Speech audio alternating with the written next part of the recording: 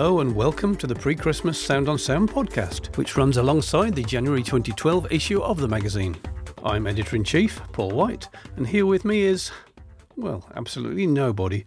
He was on holiday this week, but I did manage to get a few words from some of the SOS editorial staff before the effects of the office party took hold. We'll hear from them a little later. I've just finished signing another batch of my latest book, The Producer's Manual, and you can buy these via the Sound on Sound online shop. However, if you'd like one of the increasingly rare unsigned copies, you can buy a copy from Amazon or direct from Sample Magic.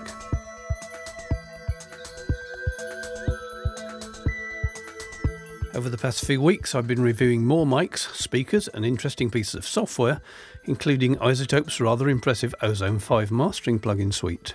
I also had a chance to try out the newly launched Event BAS 2020 Mark III speakers, which turn in a great performance within their price range. Also, I finally got around to updating my Studio Mac Pro to Snow Leopard. Don't even ask me about Lion until at least 2013.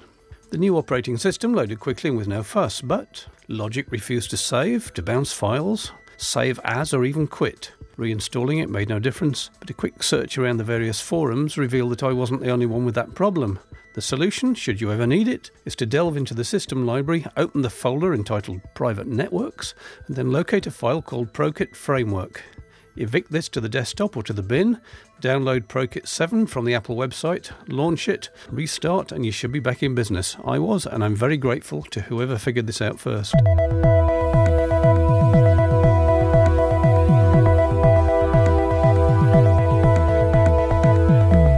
There's a mass of good stuff in the January 2012 issue of Sound on Sound, including a detailed review of the SE Egg speakers. We also dive in deep with the Teenage Engineering OP1 synth, while Hugh gets intimate with AEA's KU4 ribbon microphone. There are far too many reviews to list this month, but I can tell you that amongst them are the PreSonus Studio Live digital mixer, the JV Vintage 11 microphone, the seriously impressive Betamaker EQ230p equaliser, and the Ampex tape emulation plugin for the UAD2 card. Our features include a look at the various ways of dealing with unwanted noise, and of course there's more informative comment as Mike Senior reviews and dissects more commercial recordings.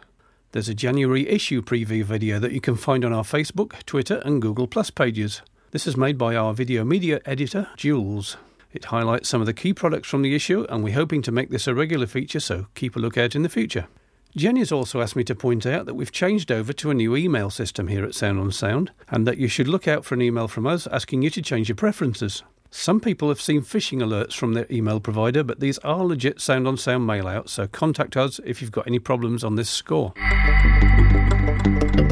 Now it's time to ask some of the guys what they're planning for the Christmas break. Yeah, so here we are talking to Rob Johns, my partner in crime on the podcast, of course, to see what he's going to be doing over Christmas. Musically.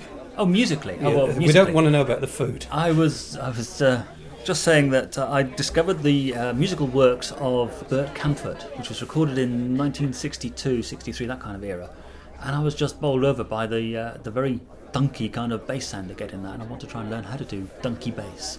Because of course you are learning bass as well as your keyboard. I'm not sure about learning. I'm massacring it really, but yeah. Doing battle with a bass. Yeah. But I've just discovered that my bass is not the appropriate bass. I need to be a short scale bass, I'm told.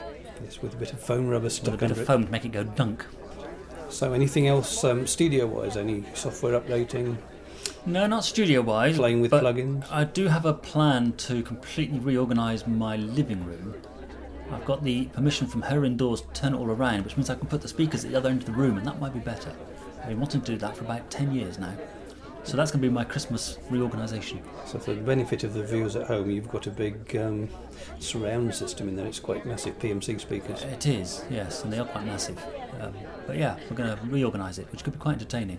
So have you got any tips on how to get people's wives to accept speakers like that in the lounge? No, and you can't have mine because she's too flexible. You can't have that. I'm not sure you can put that in the piece, can you? I might get the wrong idea. So we're in the other corner of the office with Matt Houghton, who's going to tell us all about his endeavours with a soldering iron over Christmas. Hello there, and Merry Christmas everybody. I'll be taking a bit of a break from typing and reviewing, hopefully, and getting the soldering iron out. I'll be making up my second GSSL compressor, which is you kind of buy the PCBs and then do the soldering of all the parts, and you end up with a an almost SSL alike. So I'm planning to do 3 or 4 of these eventually and use them on various buses on my mixer. I'd urge anyone to give soldering a try, because once you get your head around it, you can save yourself a hell of a lot of money. Thanks, Matt. That's what I like to hear. Someone prepared to pick up a soldering iron. So we're here with Jules, who's going to tell us what he's going to be doing over Christmas, because no one stops work here. That's right. I've got a couple of things to do, actually. I'm going to be producing some demos for a brand new band projects of mine, so it's going to be the first time I'm away from a solo recording for a few months now, which will be interesting to get back in drum mixing, which is probably the hardest part of the lot. And I'm also editing through a feature film script, so that's going to take a lot of time too. So quite a busy one for me. Yeah, so plenty to do between the mince pies then. Exactly, yeah. Merry Christmas from me, Chris Corf, your news editor. This Christmas I will mostly be gigging with my band around Cambridge. I think we've got quite a big gig early in the new year as well at the Junction there, if you happen to be down that way. I'll also be practicing my double bass as soon as the blisters from my last gig wear down, and generally having a bit of a tinker in the studio. Merry Christmas everyone, and a Happy New Year. Thanks, Chris. And me? Well, I'll be playing a few gigs with my band too, as well as doing a bit of tidying and pruning around the studio. Well, we can't really do a tech talk without Hugh, so I'll have to have a go at a tech monologue instead. Prior to the SOS Christmas Bash, we were in Dave Lockwood's office and we were all talking about the various ways to make bass guitars and double bass come through in a mix. It's not as easy as it sounds. And I usually start by taking out the really low subsonic stuff by setting an 18 dB per octave filter at around 30 or 40 Hz. One way you might find useful is to temporarily insert another low cut filter set to between 80 and 100 Hz in your main mix bus, so that what you hear has the bandwidth of a typical small radio or compact home studio system. That way you can concentrate on what the bass is doing in the lower mid-range.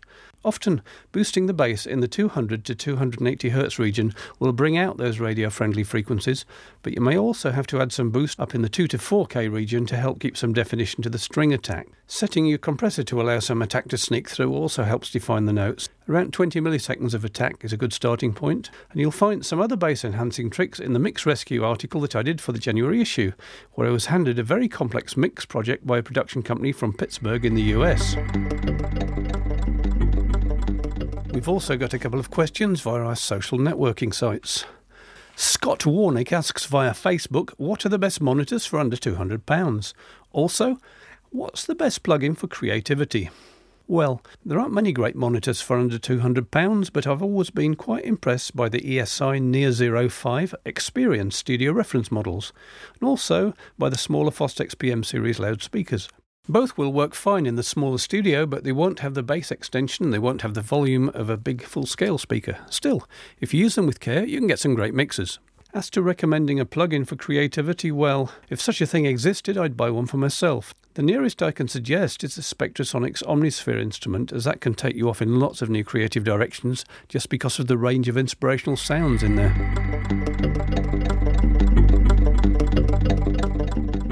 Nick Baker asks via Facebook, I've got a nasty bit of hum and ground noise through my monitors.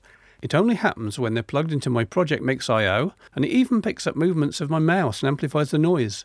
I'm looking at boxes with ground lift switches, but none actually seem to be just for this problem, and I was wondering if they can really solve the issue anyway. Well, Nick, this certainly sounds like a ground loop problem. You're getting both hum plus interference from the Firewire bus, and I've come across this before.